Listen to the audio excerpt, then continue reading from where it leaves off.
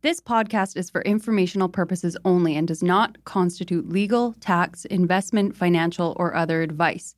It is not intended to cause or induce breach of an existing agency agreement. Hello?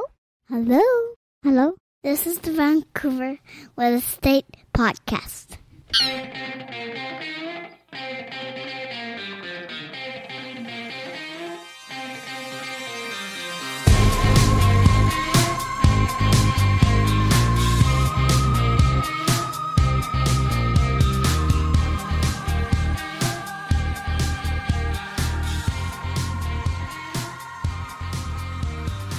And welcome back to Vancouver Real Estate Podcast. I'm your host, Adam Scalina. And I'm your other host, Matt Scalina. And Matt, let me first say host, but also realtors at Oakwyn in Vancouver. That's right. Downtown Vancouver. That's right. But also today, no guest. So no the guest air by was design. Just let out of the room No here. guest by design. I would like to say, though, I feel like we had some pretty decent feedback on that Habits episode. Yes. And I'm feeling energized to... You want to do it again? Just shoot the breeze, shoot the breeze on the mic. Yeah. Well, this episode is called Should I Invest in Vancouver Now? Right. Okay. But there's just to kind of unpack a little bit what we talk about. We talk about the best performing markets in the past 10 years. It's a bit of a quiz. You can play at home. Yeah. And then we talk about our thoughts on how Vancouver, what role should it have in your investment portfolio?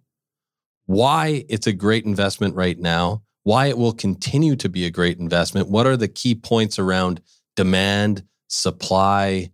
There's some other stuff we talk about. And then some picks on where we think might be big growth areas. Yeah, absolutely. No, it's a lot of fun. I feel like the logic of doing this episode was twofold. One is we had daily habits for investing in Vancouver real estate, and based on some feedback and some thinking afterwards, we haven't talked about, wait a second, should I be investing in Vancouver real estate for a while?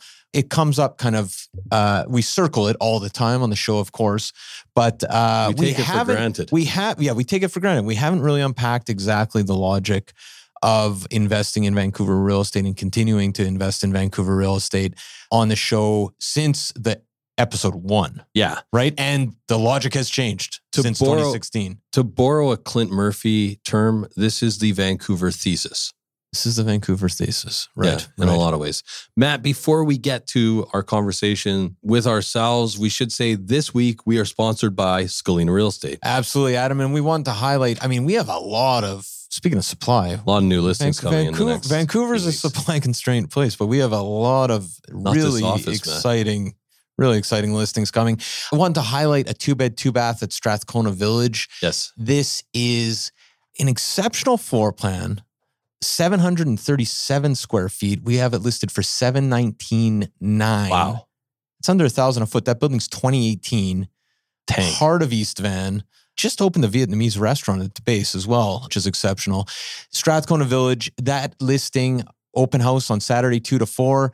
Head over to VancouverRealEstatePodcast.com. We have all our featured listings there now. You're going to want to check it out. While you're there, hit Sell With Us, where you can download the most downloaded document we've ever had, the Sold Plan. Yeah, Matt, the Sold Plan is a step-by-step guide to get your home sold for top dollar in the shortest amount of time.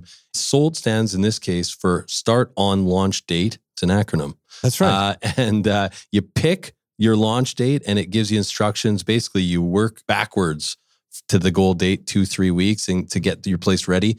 And it is easy to follow. Like we said, it's a step-by-step guide. And there's really no reason everyone should have this document. It's evergreen. It's a direct download. Go to VancouverRealEstatePodcast.com/sell, or just go to VancouverRealEstatePodcast.com, hit Sell With Us. You can do a direct download. You get it immediately and you're done. Yeah, absolutely, Matt. But Matt, without further ado, why don't we cut to our conversation about investing in Vancouver? Should I invest in Vancouver real estate? Coming right up. This podcast is sponsored by Marcon, a local family-owned and managed real estate development and construction company that's been around for nearly 4 decades. Marcon is not only committed to high-quality construction, but it also is making a positive impact in the communities in which it builds, all across the Lower Mainland. We want to highlight 2 incredible Marcon projects. Elmwood, a 38-story tower located at Burquitlam's most important intersection, Como Lake Avenue and Clark Road. This landmark tower will feature 335 condominiums, over 37,000 square feet of office and retail space, and almost 20,000 square feet of amenity space. Elmwood has been incredibly popular with 80% sold currently, but they still have a great selection of junior one-bedroom all the way to three-bedroom homes remaining. Check out marcon.ca/Elmwood for more. And Matt, we are also excited about Sohn House, Marcon's newest community in West Coquitlam, with 165 homes ranging from junior one beds to three beds. Sohn House offers the perfect West Coast aesthetic with a more nuanced Nordic-inspired design. Register today at marcon.ca/Sohnhaus. That's SOENHAUS. Or you can learn more at marcon.ca or follow them at Instagram at Marcon Homes. Marcon, building for life.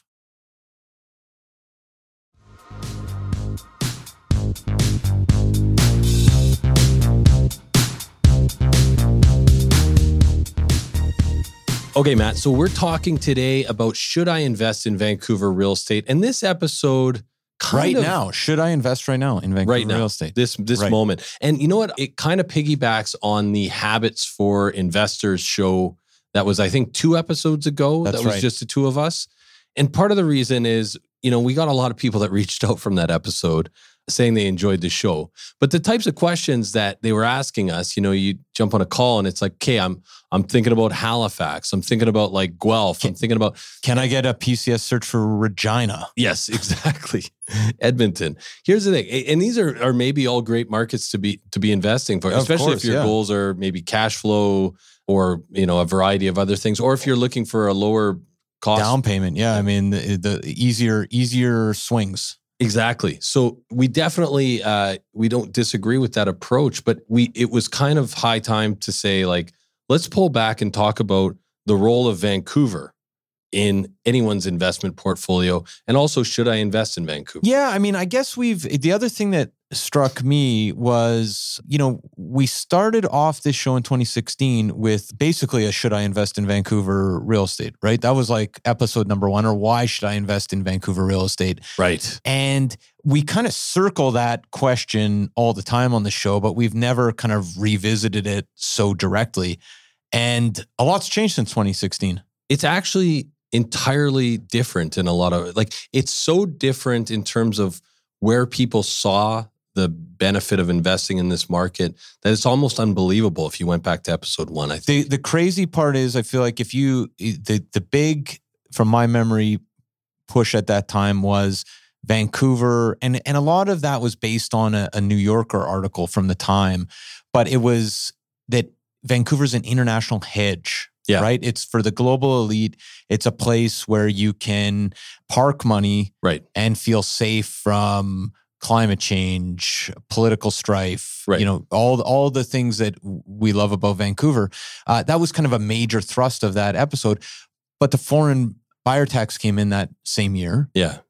And then the empty homes tax came in, at the market. And the BC spec tax, all the rest. And I wouldn't make that argument today about Vancouver. It's not an international hedge city at all. And yet it's still a very expensive place. Yeah, exactly. With incredible appreciation. But it's been tough to kind of find the smoking gun. And I think in a lot of ways, it seems everyone's kind of settled on inventory and expediting building processes and creating supply, right? I think is where everybody seems to be focusing their attention.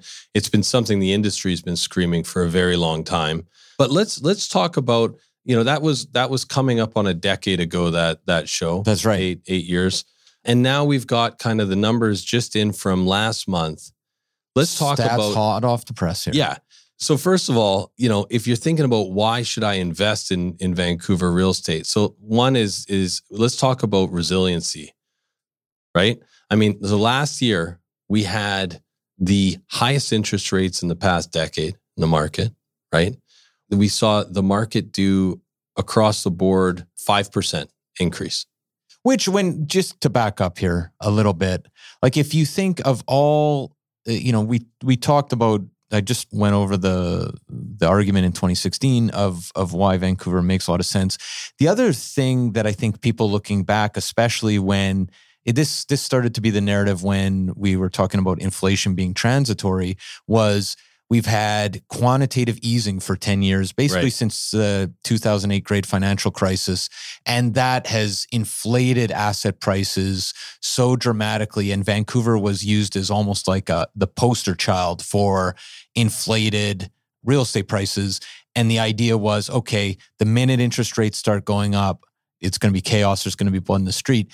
And like you said, that started in 2022. 2023, I think sales volume was the lowest since 2003. Right. If I'm not mistaken. And we saw 5% price appreciation. Well, first of all, we saw sellers dig their heels in and just be like, no, I'm not going to sell right now, or I'm going to wait to get my price. And second of all, I think what we saw was the bank of mom and dad step up because there's just so much money in the region. We're going to get to all this. But before we get to this, oh yeah, you want to do this quiz. I want to do a quick quiz. Just, kind of now that we're getting close to the 10-year mark.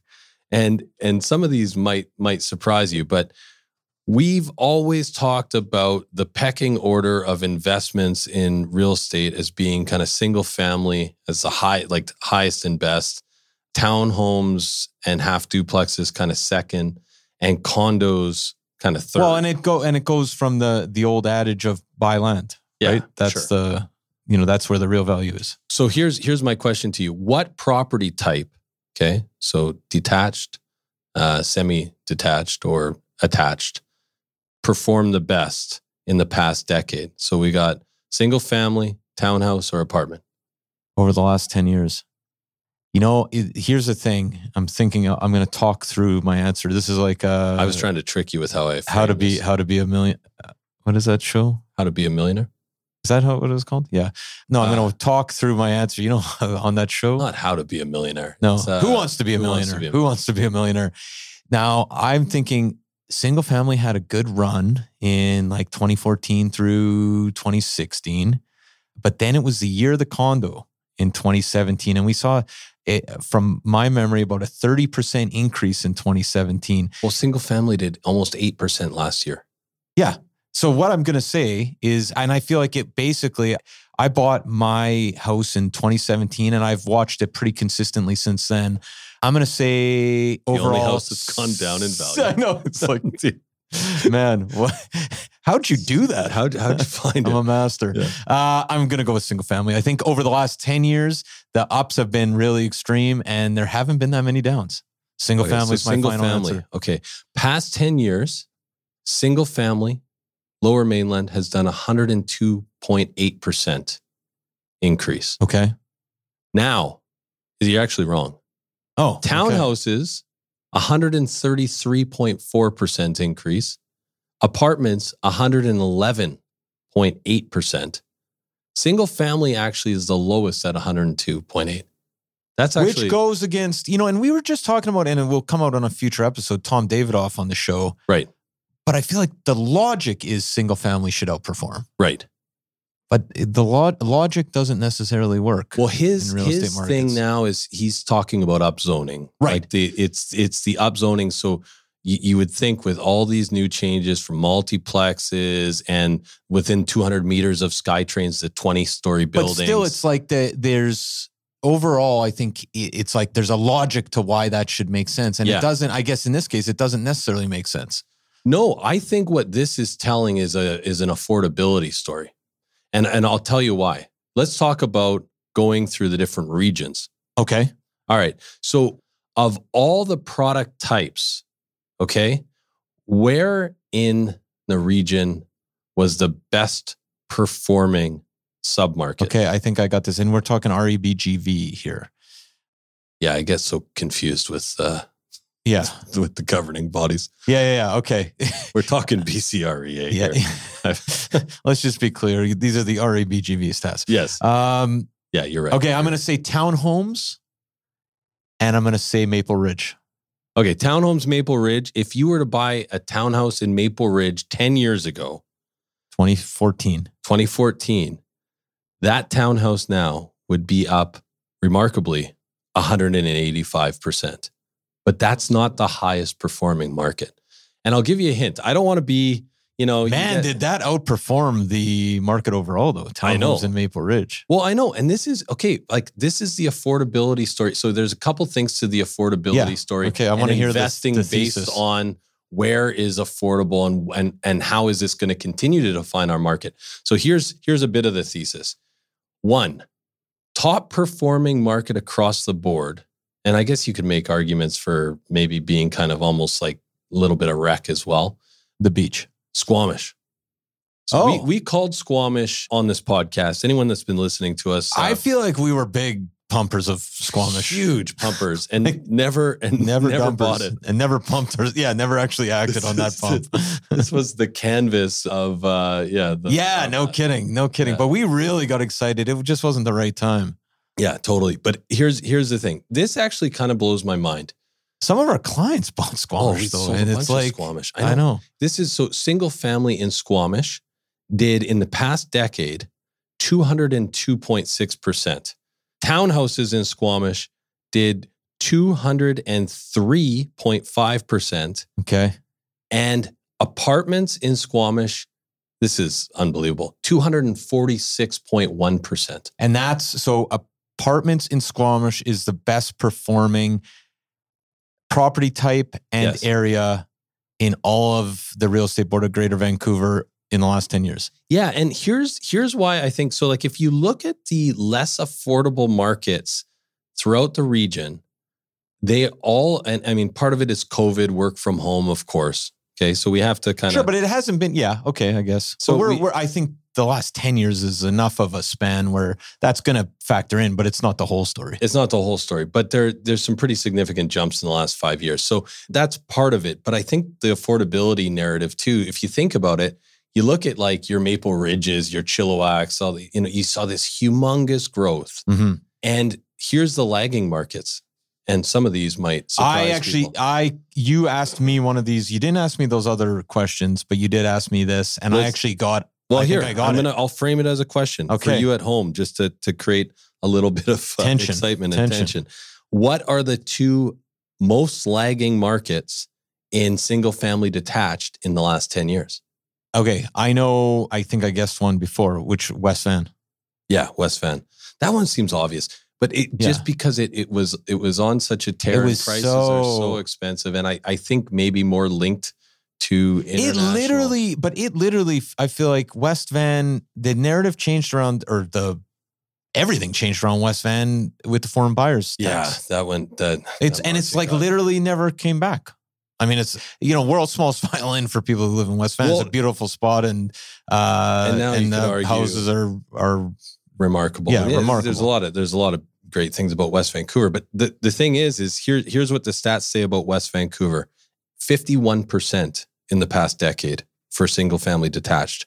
In second most lowest, and they probably did 50% in the first 2 years of these stats. You know what? That's tougher to say. Yeah, no, I'm just speculating. You don't have to come up with an answer on that. No, 12% in the first year. And then it was basically relatively flat, but yeah. Well, what's the second market? Give me the second market. I bet I can make. I'll make a guess. Yeah, make a guess. West Side. Yeah, you got them both. 57.2%. I feel like everybody playing at home got the West Side as well. Well, I mean, it's this is the thing, right? I mean, it's $4 million versus in some markets $1.5 million, right, or whatever, right? So looking at now townhouses, very very similar. We had in Vancouver West 89%, and in Tsawwassen was a low point. What? Tsawwassen. It's in. Have you heard of Tsawwassen? You mean Tsawwassen? Yeah. So Tsawwassen. Thank you. So it's Tsawwassen was a low point. Wait, low point meaning what? 66.9% increase in 10 years, which is a bit surprising. A bit. That's. But you saw the like valley. You saw the valley go crazy. Yeah. Perhaps not surprisingly, but apartments again, West Vancouver and the West Side, lower points in the past decade. Huh? Surprised? I am surprised. This is a useful exercise. Well, I guess, like you quizzing me based on the stats. Well, no. I mean, I guess the point is that I'm just thinking but flesh out the affordability thesis. I mean, it seems pretty clear. I think the idea is that the most expensive markets did not increase in value as much as the more affordable markets. Right. And what we're definitely seeing is the property types with the lower barrier to entry outperforms. Right. That the region over the last 10 years has kind of been shaped by people searching for affordability, that kind of drive till you qualify idea. And townhomes being kind of the number one performing product type. Right. Which again, not that surprising, right? Because you think about young families and single family is a big swing. Single family is a big swing. Almost an impossible swing. Apartments is probably your last choice if you're starting a young family. And, you think about, and I think like now that I'm thinking about this, a lot to do with COVID, but a lot to do with affordability. It's tough to kind of define, sure, which was driving. But this makes me think of Brendan Ogbenson last week. So you combine these two components together, and you might, if you're wondering what to buy, Brendan Ogbenson at least suspects that the best performing markets, look for the ones with the biggest swing in the last year. Which is kind of an His obvious take was point. kind of the Valley. But our take was kind of like Chilliwack, right? Yeah, but so you look for where there's been the biggest swings up and now down, and combine that with the fact that those are very affordable markets as well. Right. And I think you can isolate some areas to go shopping. Yeah, and if you think about continued work from home, like a lot of people moving to the hybrid model and the drive to you qualify, that supports that logic as well. Right. Right. So, I mean, I think that's kind of what's emerging from the stats past 10 years. But let's talk about, let's move on. That was not even supposed to, that was like an add-in to this podcast. How are we 20 minutes into this? God. Maybe we just hit that's this week's podcast. But so somebody out there is going, okay, you guys have talked a lot about the last 10 years of stats. Past performance does not guarantee future performance. Yeah. If we all had a time machine, the real question and what we pitched as the show is, does Vancouver real estate investing make sense today? Right. Should I invest in Vancouver real estate now in 2024? Yeah, exactly. So let's make the case.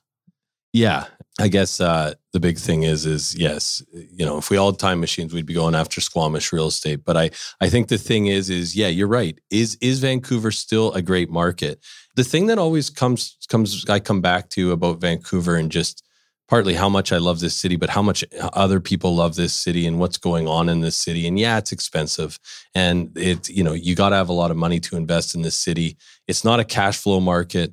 There's definitely some challenges. But here's one thing I know about Vancouver real estate as part of like a portfolio is this is blue chip real estate. Right. And I think that's kind of the overarching theme is you want to have a property in the Lower Mainland, I think, in your portfolio. If you can have more, if you can afford more, that's great. But as part of your diversifying in your real estate portfolio, I think having something in this market, if you can take the swing, you're going to be happy that you own something in this region. Right. And the reason that people consistently are investing in Vancouver, in this market, is they're making a bet on overwhelming demand, yes, which we've consistently seen, and perpetually low supply, which we have definitely seen, and the end is nowhere in sight. I want to make that clear because, even if we have to say the exact same things over and over again, they're making a bet on overwhelming demand and perpetually low supply. And if you haven't heard that as a theme in this podcast for the last 8 years, from every single person in the development community saying it a different way, go back and listen. This back. is the exact thesis. This is what happens. We never catch up on supply. And then we close. get these demand shocks. And I just want to define here, demand shock. This is when everybody rushes in to buy something at the same time. And if you don't have the supply, the cost of the asset goes up. Right. So, And I mean, over the last 10 years, this has happened, depending on what we're talking about, What is it? Arguably, we saw it happen even in the first half of last year. Yeah. When There rates was were, no inventory. When rates were and that was where the 5% really came from. It didn't come from the last half of last year. No. But the first half of 2023, multiples on almost everything. Yeah. Right?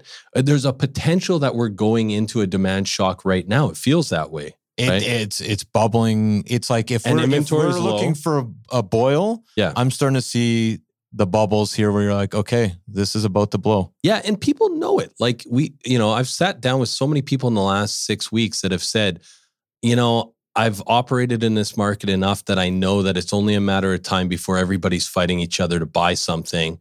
This feels like a moment. I know that that's coming. I don't know when it's coming. It could be this year, early this year. It could be middle of the year. It could be next year. It's all right now. It's all news kind of contingent. It's contingent on the rate. Yeah. But it's coming. Yeah, absolutely. So let's unpack demand, okay? Because this is basically the thesis is this. Blue chip real estate based on overwhelming demand and perpetually low supply. Unpack demand. Demand. Okay, I think this is underplayed when people talk about demand, but we do have the best climate and I think the most beautiful city in Canada for sure. 100%. And I, first of all, if you grew up here and you haven't lived in other parts of Canada, like 8 months, like with, like everyone freaked out at the 3 days of snow that we had last week. And what is it? Snowpocalypse. Snowpocalypse, is that what it's called? Yeah. But like I had a client actually say to me, oh my God, you're confident in this. Oh yeah. Oh yeah. You develop serious skills growing up in the prairies. I'm like, this is nothing. Yeah. No, I know. I was like out, like I could have rode a bike to work. That like she was very impressed. Yeah. It was actually a lot of people cross country ski here when the snow flies, which is not what anyone else does anywhere else in the country. But what's wild is that just thinking about it, just like we are the California of Canada. Yeah. We are where people come for the weather, right? And I mean, sure it rains, but most people are going to take, 10 degrees and rain every day of the week, right? So there's that. It's obviously beautiful.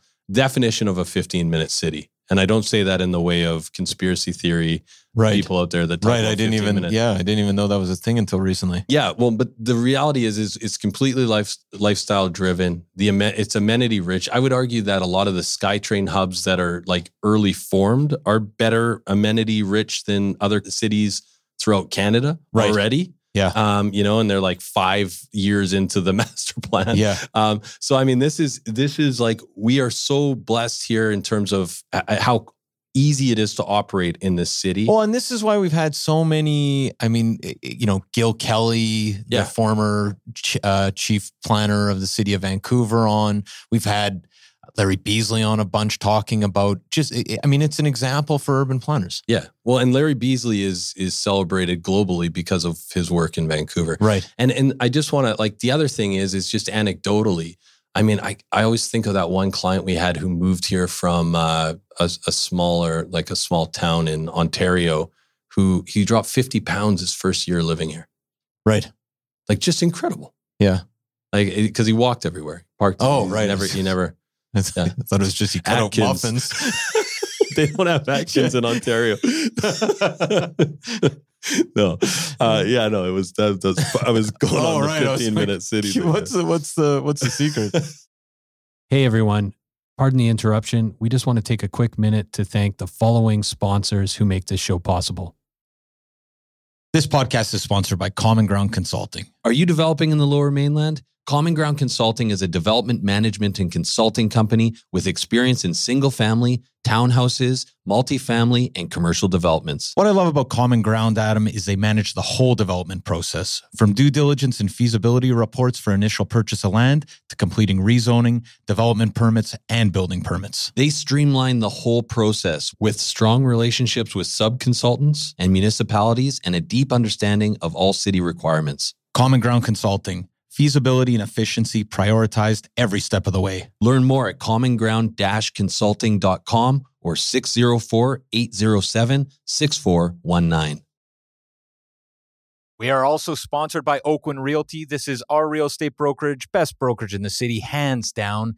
if you are in the industry, a new agent, an aspiring agent, somebody just looking to make a change, new culture, new energy, new resources, head over to oakwin.com/join, type in VRP 2020. That's oakwin.com/join, type in VRP 2020. Not only do you get to meet Michael Morgan and the gang, the bigwigs over at Oakwin, you get a huge incentive for first going to oakwin.com/join, typing in VRP 2020. Robust economy. Like you can think about how diverse the economy is, but also how positioned it is for the future. For the right? future. I mean, yeah. It's incredible, right? And there's high paying, there's great jobs. We have great schools. We're liberal, open, accepting. This is it's a great place to live compared to other places throughout the world. Right. Now you take that and combine something we've been talking about in the last year and a half, a lot more, but massive federal immigration. Yes. Right. And how many of those, I mean, Vancouver in a lot of ways is a gateway city and a lot of people remain here. It's one of the cities that people end up in. 500,000 permanent residents in Canada in the last year. So that demand just it's like demand on steroids. Yeah. And ties into the schools as well, right? I think this is like a place that people want to come and live. And if you're thinking about people coming from the rest of the world, if they can choose where to go, Vancouver will always be like a priority city, right? A priority choice. 100%. So the demand is there. Yeah.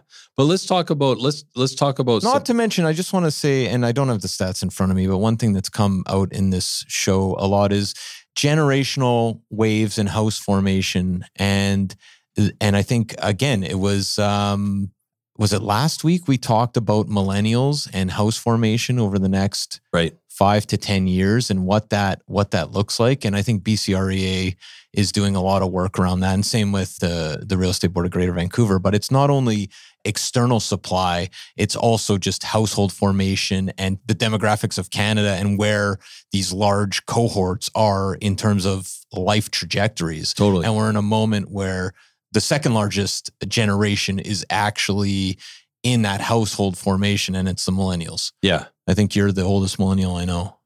I don't identify you're Gen Brendan Augmanson and me are definitely Gen X. I'm Gen X. Come on. Not that I'm not trying to be a millennial. No. To the millennials out there, but I think I'm on. Do you identify as a Gen X? Here's the thing. None of your business. How I identify. There's 1982 is the cutoff.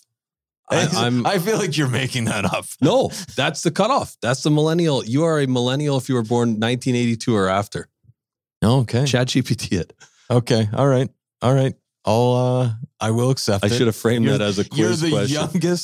You're the youngest Gen Xer I know. Yeah, exactly. Let's put it that way. But okay, so we figured out demand. The demand is overwhelming. And the only other thing that we used to always say, which I still think applies, but the Pacific Rim and Cascadia and 100%. The whole, like, it's a desire. Like, there's a lot of reasons to want to be in this region. Listen, I'm working with a guy right now who's in San Francisco this week for work. Yeah. He's back and forth. One of his friends who I've also worked with, never too busy for your referrals, is now in Seattle working. And, I was thinking about it when he was talking about, these guys, they're moving up and down the coast. Yeah. And it's not, the national border is not even in, the way they're conceiving of their work life trajectory through Cascadia. Totally.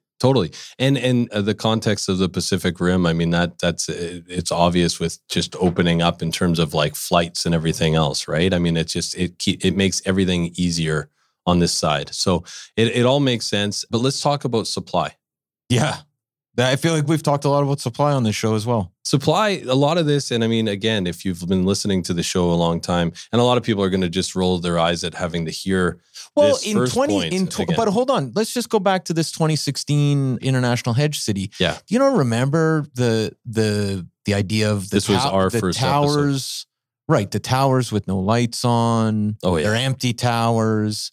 I was in Panama once, the cocaine towers. It was basically the same idea. Basically. How long did you stay there? No, but I mean the towers downtown. I've never seen all the lights on. It was the idea like sure. We had all these towers that sat empty. Yeah, which no one says anymore. No. It's ridiculous because and clearly policy was driven by those narratives. Yeah. Because the empty homes tax, but and the BC spec tax. Yeah. But like those days are gone. We're all on the same page here. There's not enough supply here. Yeah. Yeah, well, let's talk about supply. So, I mean, this is the one that, if you're at home, I can, hear you rolling your eyes. But this is a drinking game. Geographically, this is mountains to the north, U.S. border to the south, ocean to the west, ALR to the east. But I mean, like the reality is we have basically up to go, right? Which is why we're seeing now everything being upzoned. Right. Right. I mean, this is why we're seeing that. And now, like the province had to step in. And this is the other thing. When you think about politics and development, we've had years of misguided policy focusing on demand and not creating supply. And we talk a little bit next week with Tom Davidoff about this. But this idea that we've wasted so much time. I actually think, and I think there's maybe a blog post in this thought. I got to really roll this out. Is focusing on our actual geography as a reason for supply constraint has actually. Okay, hold on. This is like I'm very early days on this, and it's not that complicated. So but I'm having trouble thinking. I'm thinking out loud. Focusing on geography has actually taken the focus away from how the politics of building has really been the main culprit. Right? Like it's like we've had this idea of we're in a landlocked situation, but really we could have built enough housing over the last 10 years. I would argue that it was even worse. It was focusing, it was the demand measures, and it was that narrative of, I think it was like I think there was just so much time spent on thinking that if we could just curb demand, right, and where the demand was coming from, right, that it's actually not a supply issue, right? And I think that was like the great distraction that has really put us in this, and not listening to industry people that were screaming it at the top of their lungs, right? So I think part of it is now with Brendan Augmundson, we talked about like, when does meaningful supply come online with these new measures going on at the provincial level? And he's like, I think a decade before we even start to see an uptick really in the amount of housing we have. And you know what? And one of the best examples of like the drop in a bucket scenarios of new housing supply, and I was I got this one wrong, I think, was watching Brentwood. Yeah. What does that do to rents? That was my thinking when it was like, oh, there's like going to be like however many 18 towers. Oversaturation. Like you're building 18 Everyone towers. Thought that. Right? It's like, what does that do to rents? What does that do to prices? Man, when those are all built, like it's easy to be excited about Brentwood when you're buying off plans. But when you see all those buildings, you're like, oh my God. And yet it's rivals downtown though. Yeah. And the rents are through the roof in Brentwood. Yeah. And I think that goes to show that, however many thousands of homes were built in Brentwood, it's a drop in the bucket of what we actually need to be building here. Yeah. That's how behind the 8 ball we are. Yeah. And I mean, the scary thing though is like when you think, like we saw Ken Sim at a talk a few months ago now. Yeah. Shout out to Addie, Stephen Jagger. Yeah. But what was amazing is like, he's pushing everything in the right direction, but like it's still probably 2 years out to get, to really improve the speed at the municipal level. Yeah. And then you think about like just even getting, skilled labor, getting stuff passed at the municipal level, and just actually building. It's like Brendan Augmundson said, it's like we're probably a decade out from seeing any kind of meaningful movement. Yeah. And so, we've got the years of misguided policy. We've got NIMBYism on steroids, and which is actually, has been, I feel like that's going by the wayside in the last year to two, right? It's still there. I just think it's muted. It's muted more, or it's aging things out. Are happening. It's aging out, maybe. I feel like it's not being taken seriously anymore. Right.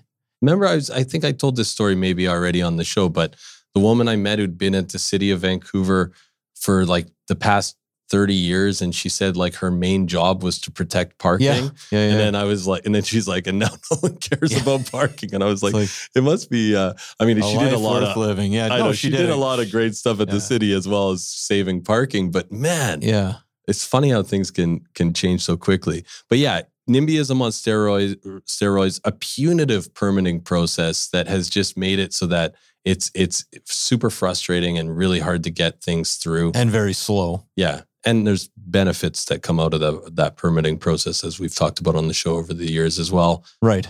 Such as? No, like view corridors and stuff. I mean, there's good things that have come out of it, but no, we need a planning department. Yeah, but at the same time, it's a very hard. We may not need a park board. I think that's gone. Labor shortages and expensive development cost levies. Who was that on the show we were talking about? You made this point. It was a good one. The infrastructure projects. Like how, it's not only there's not enough skilled labor to build the residential towers, but there's some massive infrastructure projects going on right now, and how that's siphoning off a lot of that skilled labor. I can't remember if it was Byron Chart. It was somebody from the development community was like, yeah. And then think about it on top of that, like you're competing with the Broadway subway and you're competing with St. Paul's Hospital. Yeah. And then like on top of it, like, there's challenges. I don't know how much I can say about this, but here's one thing I've kind of heard just through the grapevine is it right now, like the companies. You're in the corridors of power a lot of the time, would you say? I'm brushing shoulders. Anyway, what'd you hear?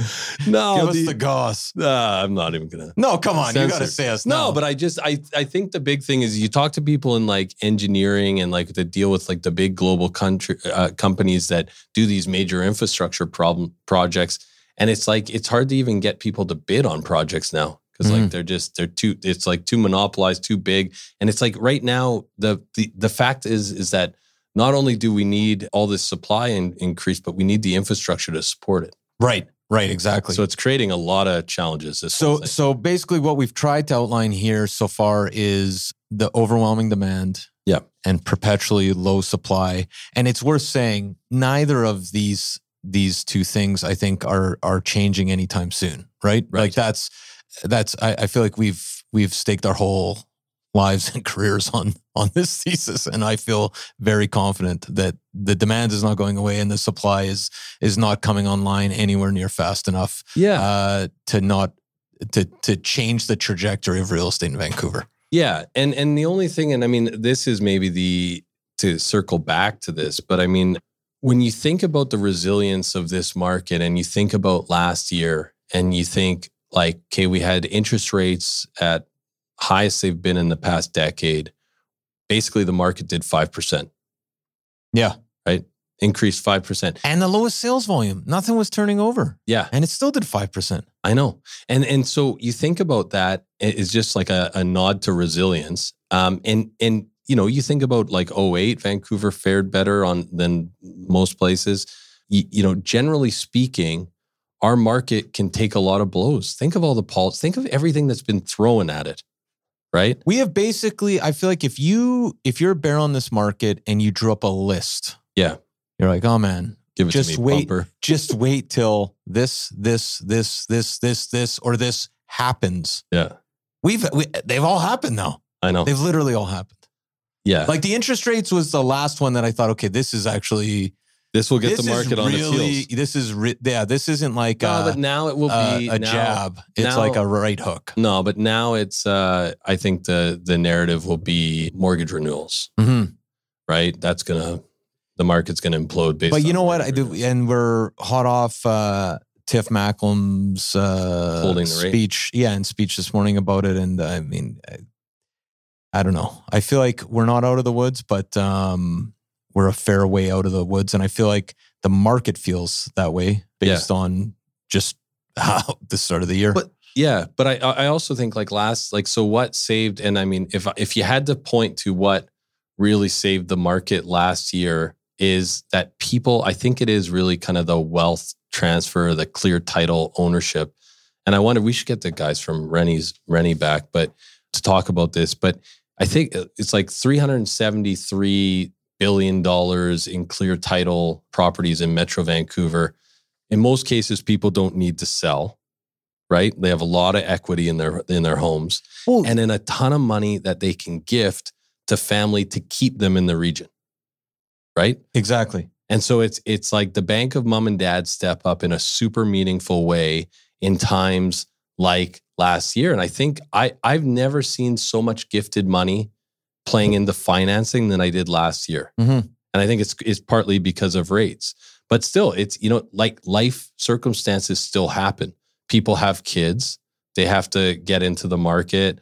Death, divorce, relocation. It all still happens. And it makes a lot of sense from, I'm just thinking if you were, let's say 70, and let's say you're gifting money. So you've lived in Vancouver your whole life. You've owned the house for 30 years. We went over the last 10 years.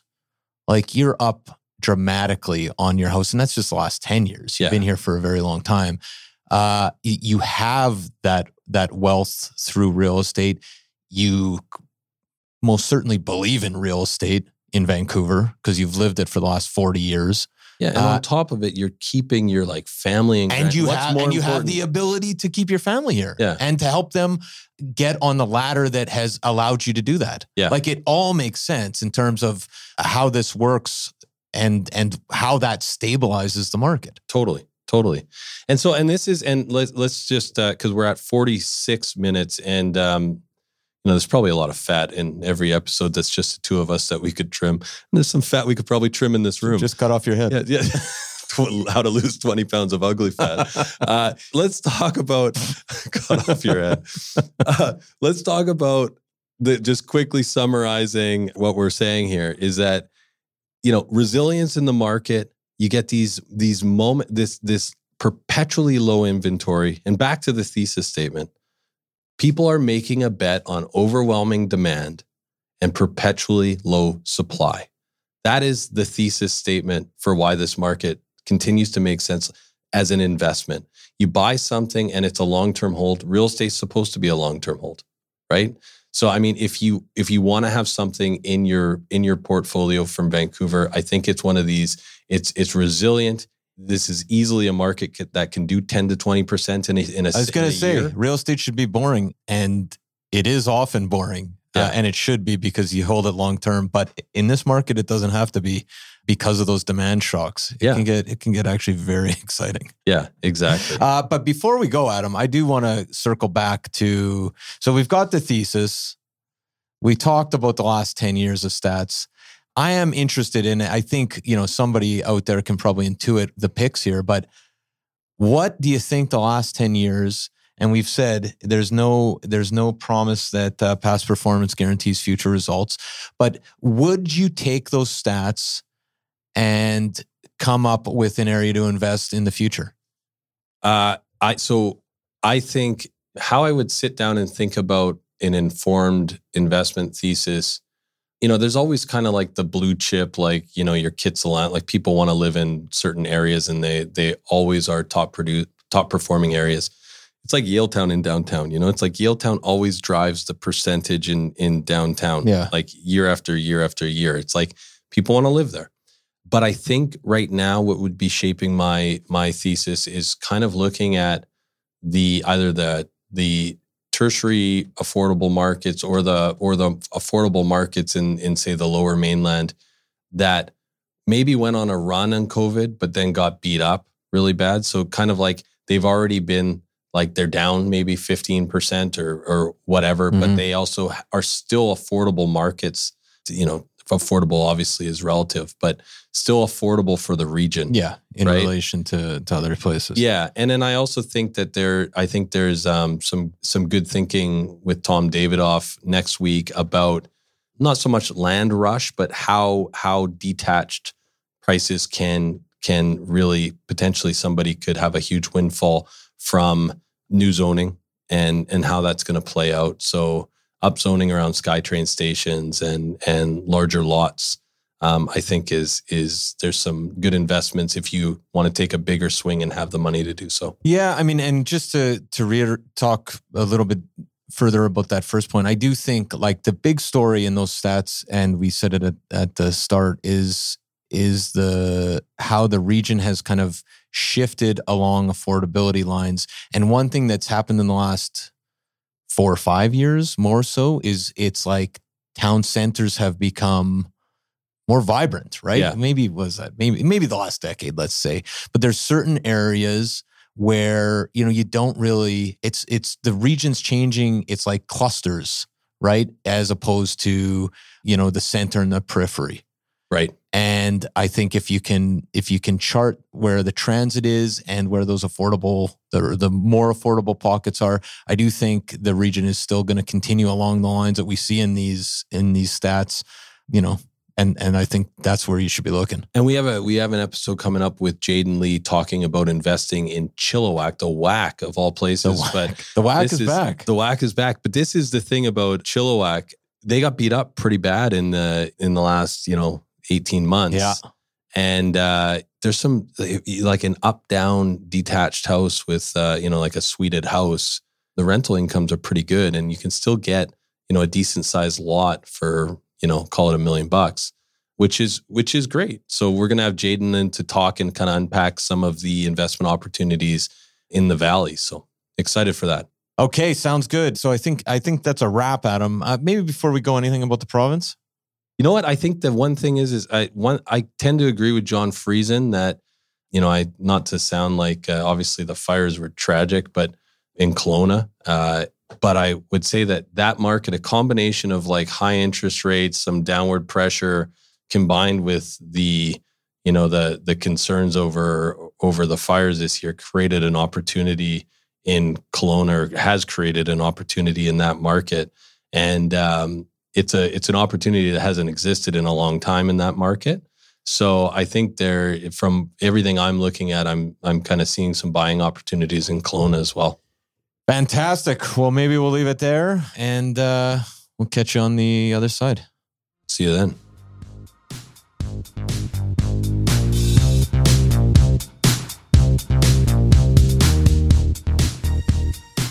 So there you have, folks, our discussion about investing in Vancouver real estate now. Matt, I really enjoyed that. I got to say, I had a lot of fun kind of unpacking the stats and doing the quiz. I love quizzes. Yes. I'm just going to put it out Matt, there. It's pronounced Quiznos. But you like quizzes too? I also like quizzes. Yeah. I'll tell you what, it's amazing that you print off the stats, and I feel like we could have come up with 50 questions, like pretty interesting, riveting questions. It seems like we should probably just start doing shows occasionally on that. One thing I was thinking about is, it's funny, but I mean, this is, and everyone should, I mean, we talk about this all the time, the kind of the skins of the onion when you think about the market. And you have to go really deep to kind of figure out what's going on in a certain submarket or even with a certain property, right? And I mean, we're doing CMAs all the time, comparative market analyses. So it's often you're using the stats to interpret one specific home. Right. And really trying to figure out what's going on in that submarket and presenting that data. Yeah. And it's what's fun about this is actually looking at the stats holistically in this kind of like, bird's eye. 30,000 foot view. Yeah, totally. And I think that's what makes it the quiz fun. But what we should do is quizzes with sales ratios. Because I think that's one thing is a lot of people we've done shows with sales ratios in the past, but a lot of people don't use them, and it's just so powerful to have that kind of data. I think, especially for sellers. Idea. Yeah. No, I actually think that might be the next show. All right. Yeah, I like it. I like these quizzes. Yeah, for sure. Matt, what else do we got for the day? What else do we have? Well, if you're interested in looking at these stats we just discussed, head over to VancouverRealEstatePodcast.com where you can sign up for things like the Live Wire.